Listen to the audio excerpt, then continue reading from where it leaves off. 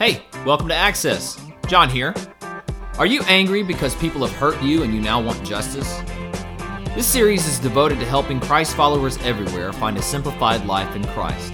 But in having a simplified life, we would be remiss if we didn't discuss how each of us must choose a different lifestyle than justice seeking if we're going to have peace. Maybe our buckets are empty of the Holy Spirit because we're filling them with bitterness and rage for being wrong.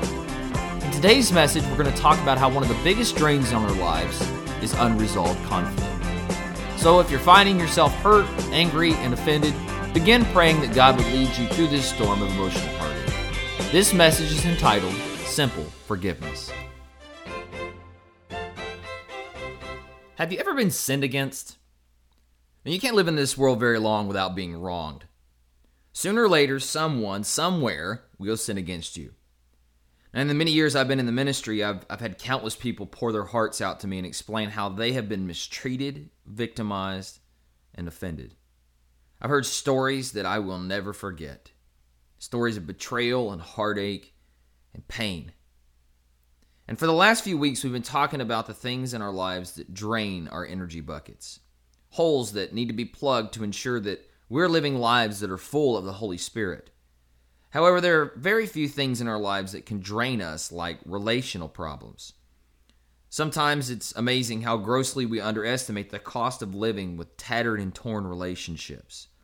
We think that we can live our lives unaffected by conflicts with people, and if we just simply move on from these people, then we're going to be okay. However, the truth is that relational problems steal energy from us. They hang over us like a dark gray cloud. But we feel it is so much easier just to leave the broken relationships broken, because it'll take too much energy to resolve things. But it's much more time efficient to heal a relational rift than it is to let it linger or avoid it altogether. Translation, we cannot live simplified lives without attending to broken relationships. And I think nobody understood the cost of broken relationships better than Jesus. Jesus forgave those who wronged him. When Jesus was being executed, he wasn't just hung on a cross. He was tortured for hours. The Romans were professional killers, cold-hearted executioners who were very good at what they did. They could make an execution last days, even weeks. Before they hung Jesus on the cross, they tore his flesh with a special whip called a cat of nine tails. And it had little bits of metal and bone and rock interweaved into it. So they would use this device and literally rip a person's flesh from their body. With this device, they whipped the front and back of Jesus so badly that he was beyond recognition. They beat him, they kicked him, they ridiculed him, they spit on him, and they humiliated him. And when he was upon the cross, they sledgehammered large spikes into his hands and into his feet. Now, crucifixion was a special brand of torture, and it usually lasted for several days. It was a tactic used to turn away rebellion from anybody entering the city.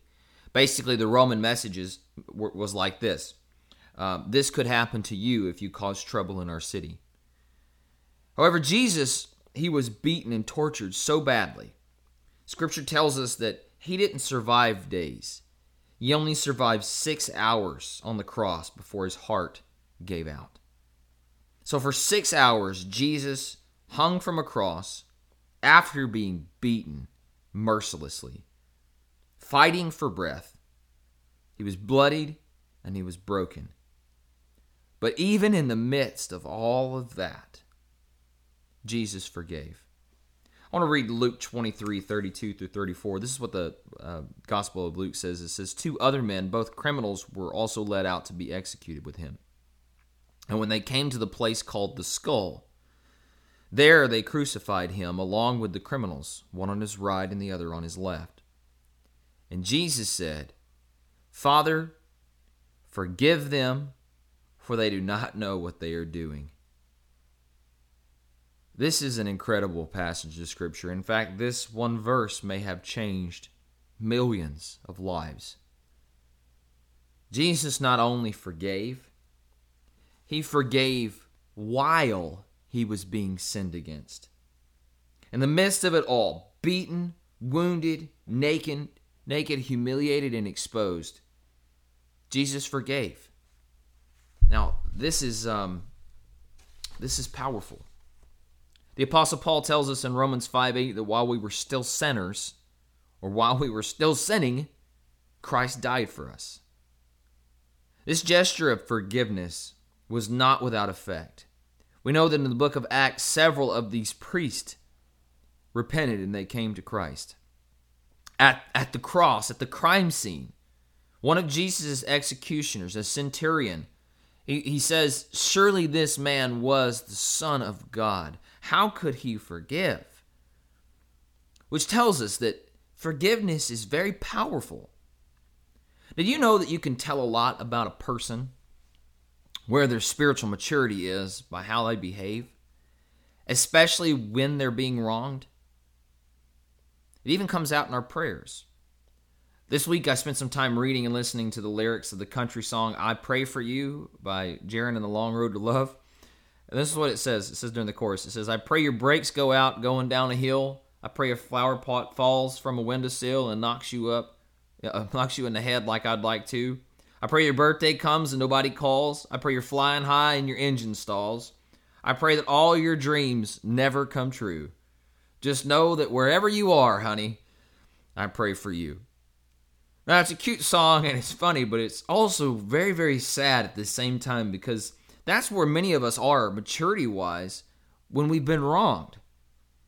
Your prayers provide a unique window into the true condition of your soul. In Jesus' life, even at the time of his death, Jesus valued people, including those who were crucifying him. Now, this is important because we live in a world that's filled with wrongdoing. It's filled with wrongdoers. They're everywhere. I'm one of them. And so are you. It's human nature to put ourselves before others, and when we do, we often wrong others. Bill Hybels, author of the book Simplicity, Uncluttering Your Soul, he offers 3 categories for wrongdoing that I believe can help us move into the forgiveness process and forgive the way that Jesus forgave. We're going to need God's discernment to be able to assess our situations and determine which of these 3 categories our offenses fall under. But it is important that we assess our lives and see if there's any unforgiveness in our heart. So first up, there are the minor offenses. This is a category 1 offense. It's minor. Sometimes in talking with people, I've heard enough to know whether or not something falls into the minor offense category. So, for example, I once talked with a student that was so mad at their parents for grounding them. Consequently, that student got pulled over for going 20 miles over the speed limit and wasn't where they were supposed to be in the first place. And now they felt like they had been wronged by their parents because their parents took their keys away from them and grounded them for a month. I mean, how could they do this? Now, Bill Hybels has a classic response when dealing with people who fall under a Category 1 offense. It's just one word. Really? Really? You're mad about all this? Really? He says that usually he runs into people who fall into a Category 1 offense, and he uses this word to help them see how silly they're being. Dude, this is trivial. Really? You're mad about that? Really? Now, most of the time, he says it works, and people realize that they're being pretty petty. He warns that also we need to consider that if this is a Category 1 offense, it can do a lot of damage, just in ourselves. It doesn't hurt anybody else, it just hurts us if we refuse to let it go. But it is important that we need to consider, if we're going to use that word against somebody and say, really, it needs to be a Category 1 offense, because it in itself can cause a greater offense if we're not careful. So he says, be careful how you use that word. But in 1 Corinthians 3:15, it says, it is not rude, talking about love. Love is not rude. It is not self-seeking. It is not easily angered, and it keeps no record of wrongs. So in essence, Christ followers should have the resilience in dealing with people that we that we come in contact with. We need to overlook the everyday injustices. We need to understand that in the moments when things don't go our way or something isn't said the way that we want it said, the condition of our hearts are revealed for everybody to see. It's not something that we can hide from other people. If you stir up your heart, the stuff in your heart is going to come out. So when we start taking off the earrings and we're rolling up our sleeves and we're ready to fight, we're showing the world where our maturity level is at. We show the world how we deal with these things. So how do you react with a Category 1 offense? When somebody comes and says something to you that's kind of nasty, do you easily overlook it or do you easily forgive? Or do you do just the opposite? Do you play the victim? Do you stand on your rights and let everybody know that you've been slighted? A Category 1 offense can do a great job in revealing your heart. However, sometimes after some investigating, I find that when I make a big deal about a Category 1 offense, I find that it's just piled on top of a legitimate issue that needs some attention. In other words, there's something else that's going on. Maybe I store up a bunch of Category 1 offenses because there's a Category 2 offense, which we'll talk about in just a second. Maybe that's not the case. Maybe it has nothing to do with the other person and it has everything to do with me. Maybe it's my ego that's damaged. Maybe it's my shortcomings were exposed. Maybe it's an unrealistic expectation. Whatever it is, it usually has to do with pride. So if I have a minor offense happen to me and I just cannot let it go, maybe I'm just being prideful. Whatever it is, minor offenses serve the purpose of showing me the areas in my life that I need to grow. Whenever I'm easily offended, it shows me that I'm spiritually or emotionally depleted. My bucket is empty. Now, if you're too easily offended, maybe you should join with me in a slight alteration of Jesus' prayer. Maybe we should pray, Father, forgive me, for I know not what I do. Now, I believe that unforgiveness, especially unforgiveness in the Category 1 offenses, isn't weight worth carrying around. It's just not worth it.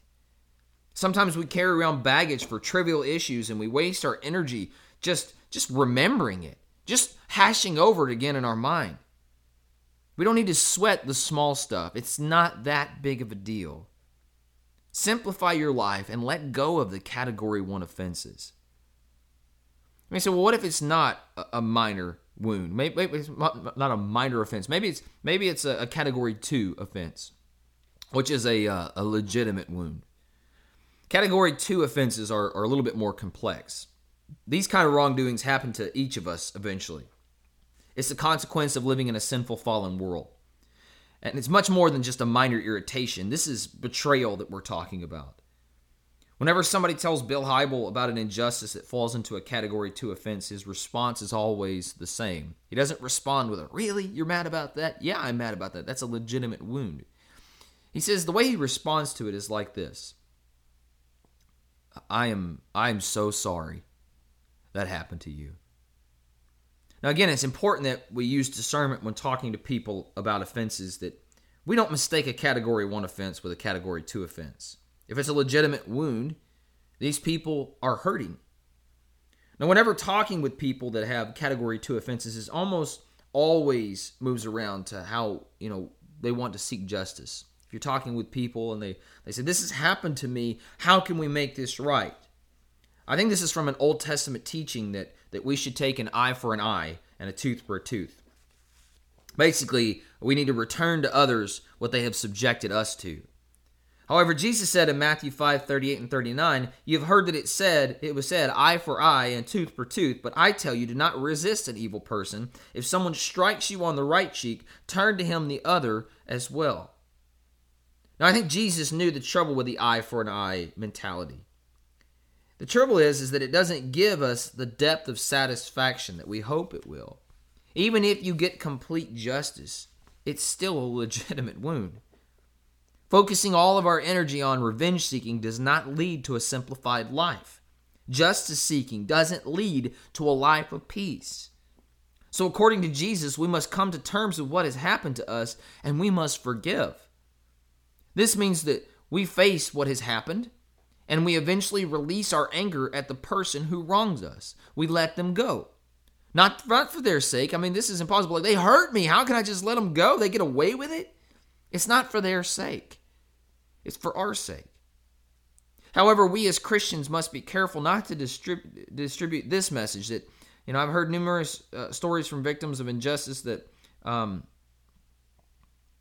this offense has happened to them, that they were subjected and victimized again by well-meaning Christians. They were told, well, if you love God, you would just forgive them already.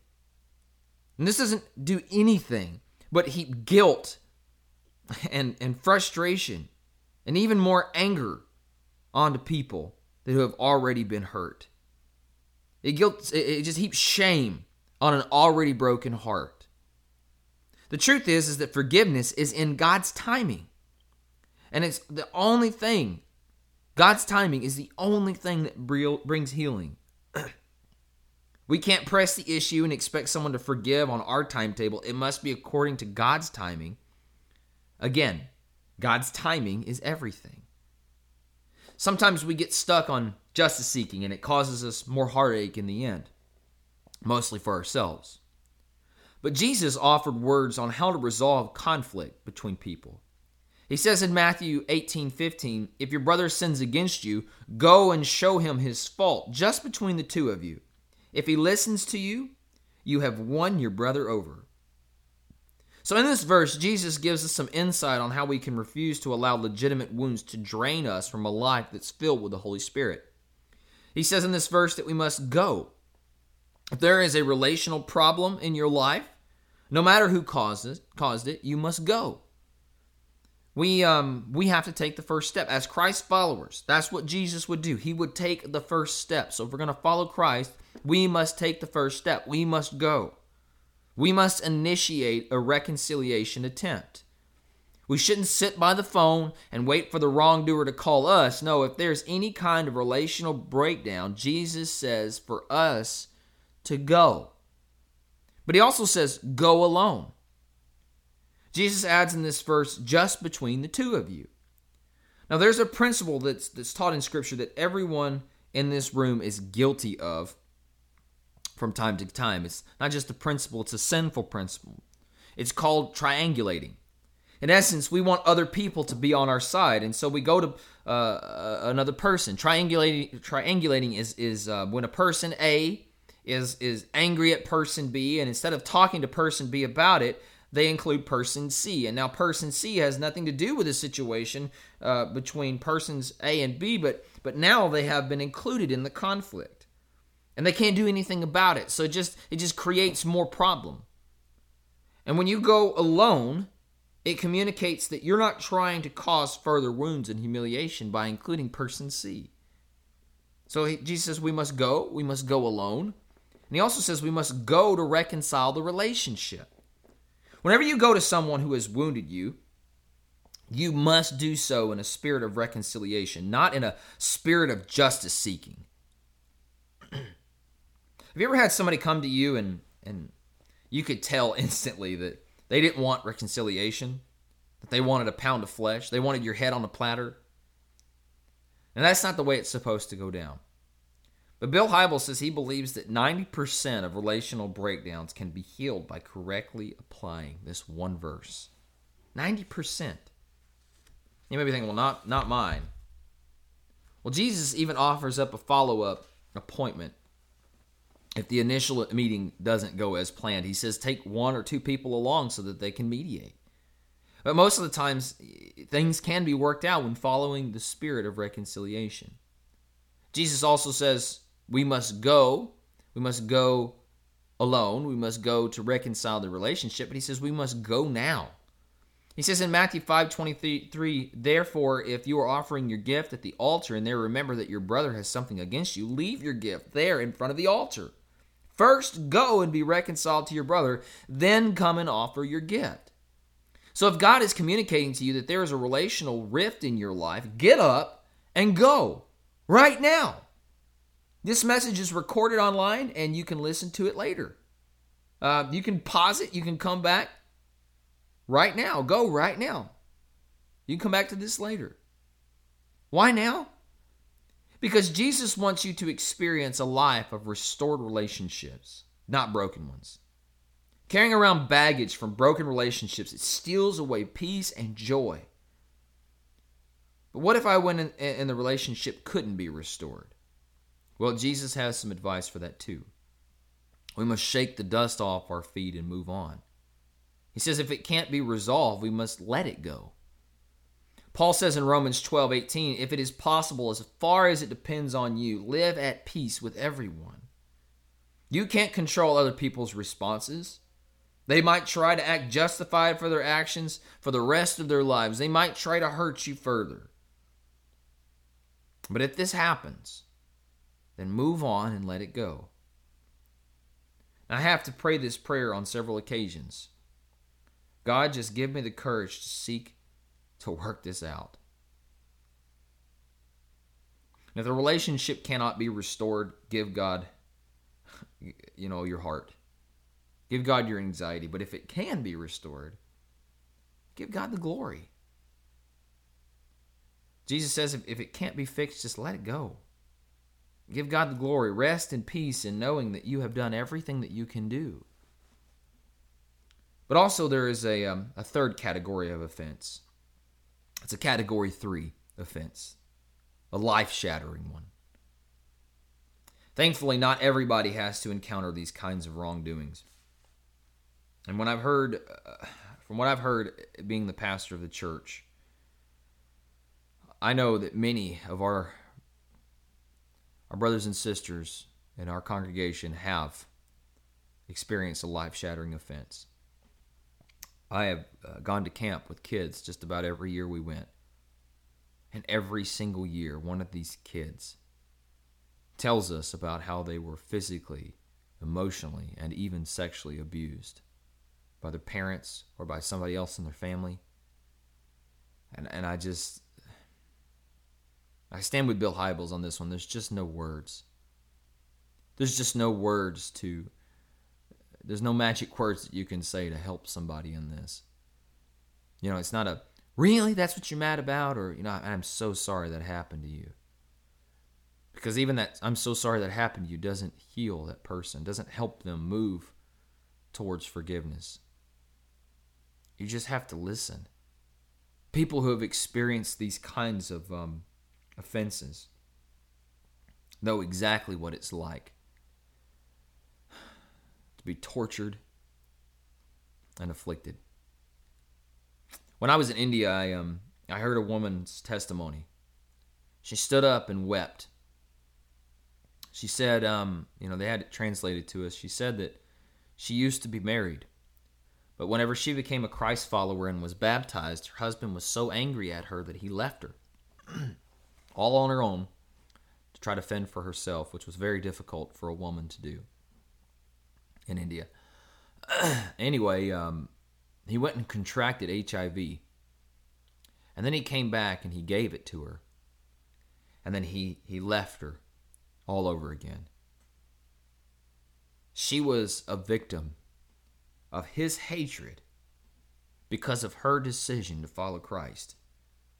And she was now forced to die a slow, painful death as a young woman.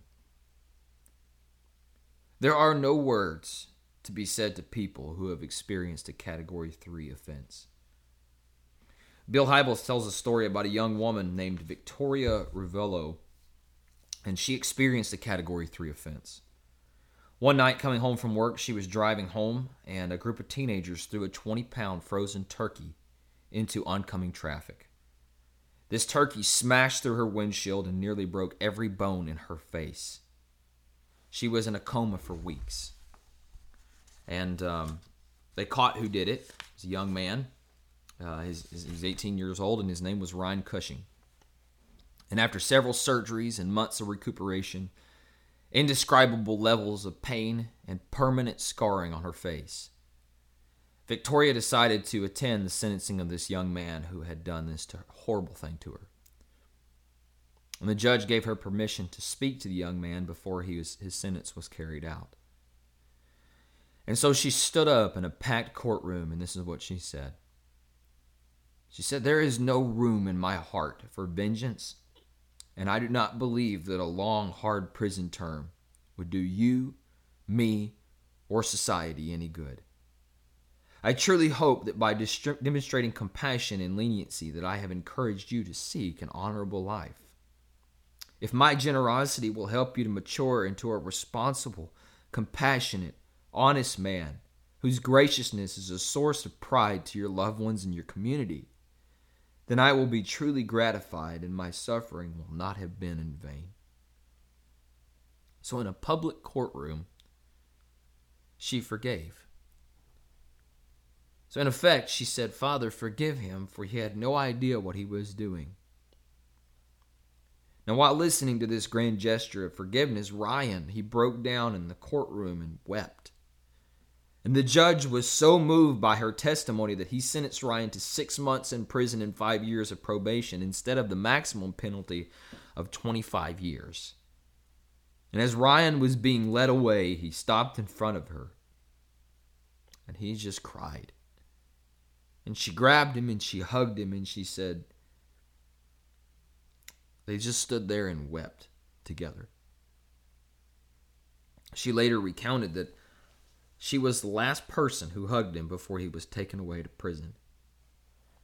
She did the hard work of forgiveness, and it changed the trajectory of both of their lives. By God's grace, genuine forgiveness for Category 3 offenses is possible. And it's not a flippant, "well, I forgive you," while you're being wronged. That's not what we're talking about. That doesn't do anything but prevents a wrongdoer from feeling the full weight of what they have done. Jesus didn't offer a flippant, "I forgive you." It was from his heart of hearts, "Father, forgive them, for they don't know what they're doing." Jesus wanted the world to experience redemption that comes from wholehearted repentance. Radical forgiveness. It is extremely powerful. It takes people's breath away. It causes people to ask, how could a person who has experienced that kind of pain and suffering and heartache forgive someone? It's normal to seek revenge. It's normal to seek justice. It's not normal to seek forgiveness. So how can people who have experienced this level of pain find it in their hearts to forgive? I believe it starts when we experience the forgiveness of our own sins through the sacrifice made by Jesus Christ. When we accurately understand the forgiveness of our shortcomings and our offenses towards God, the fact that we were the reason that Jesus went to the cross in the first place, we become empowered to choose radical forgiveness as well. When we're fully aware of our sinfulness and God's steps in forgiving us, it is impossible not to choose radical forgiveness. For a Christ follower, the only option we're left with is, if we've been horribly wronged is the same prayer that Jesus prayed. "Father, forgive them, for they know not what they do." Radical forgiveness is the power by which God displays himself to the world.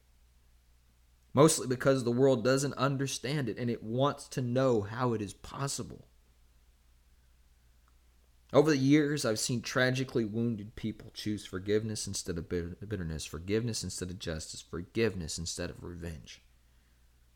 And on every occasion, they have to circle back and they have to get their hearts right again. But they do the hard work and it pays off for them. We cannot allow unforgiveness to hold us captive. We can't allow it to rob us of time and energy that would be better spent in more meaningful pursuits. The sooner you pray a prayer of forgiveness and release those who have hurt you and seek reconciliation with these people, the sooner you can have a simplified life. So what category does your hurt fall into? Is it category 1, 2, or 3? Is it something you just need to let go and move on? Is it something trivial? If so, examine your heart. Ask God to reveal to you why you feel that way. Is it an offense where you need to go to that person, that you need to go alone, you need to go and be reconciled, you need to go now, and if all else fails, you need to let it go? Or is it an offense where there are no words to help relieve you of your pain? Is it a burden where the only comfort that can lead you to forgiveness is God's presence and His time? Regardless of the category, we should know that God's purpose is to conform us into the image of His Son, and He uses suffering in His shaping process. Why does God allow bad things to happen to good people? Why did He allow me to endure such pain? Well, the Apostle Peter explains the answer, and so I'd like to conclude today's message on this verse. Why?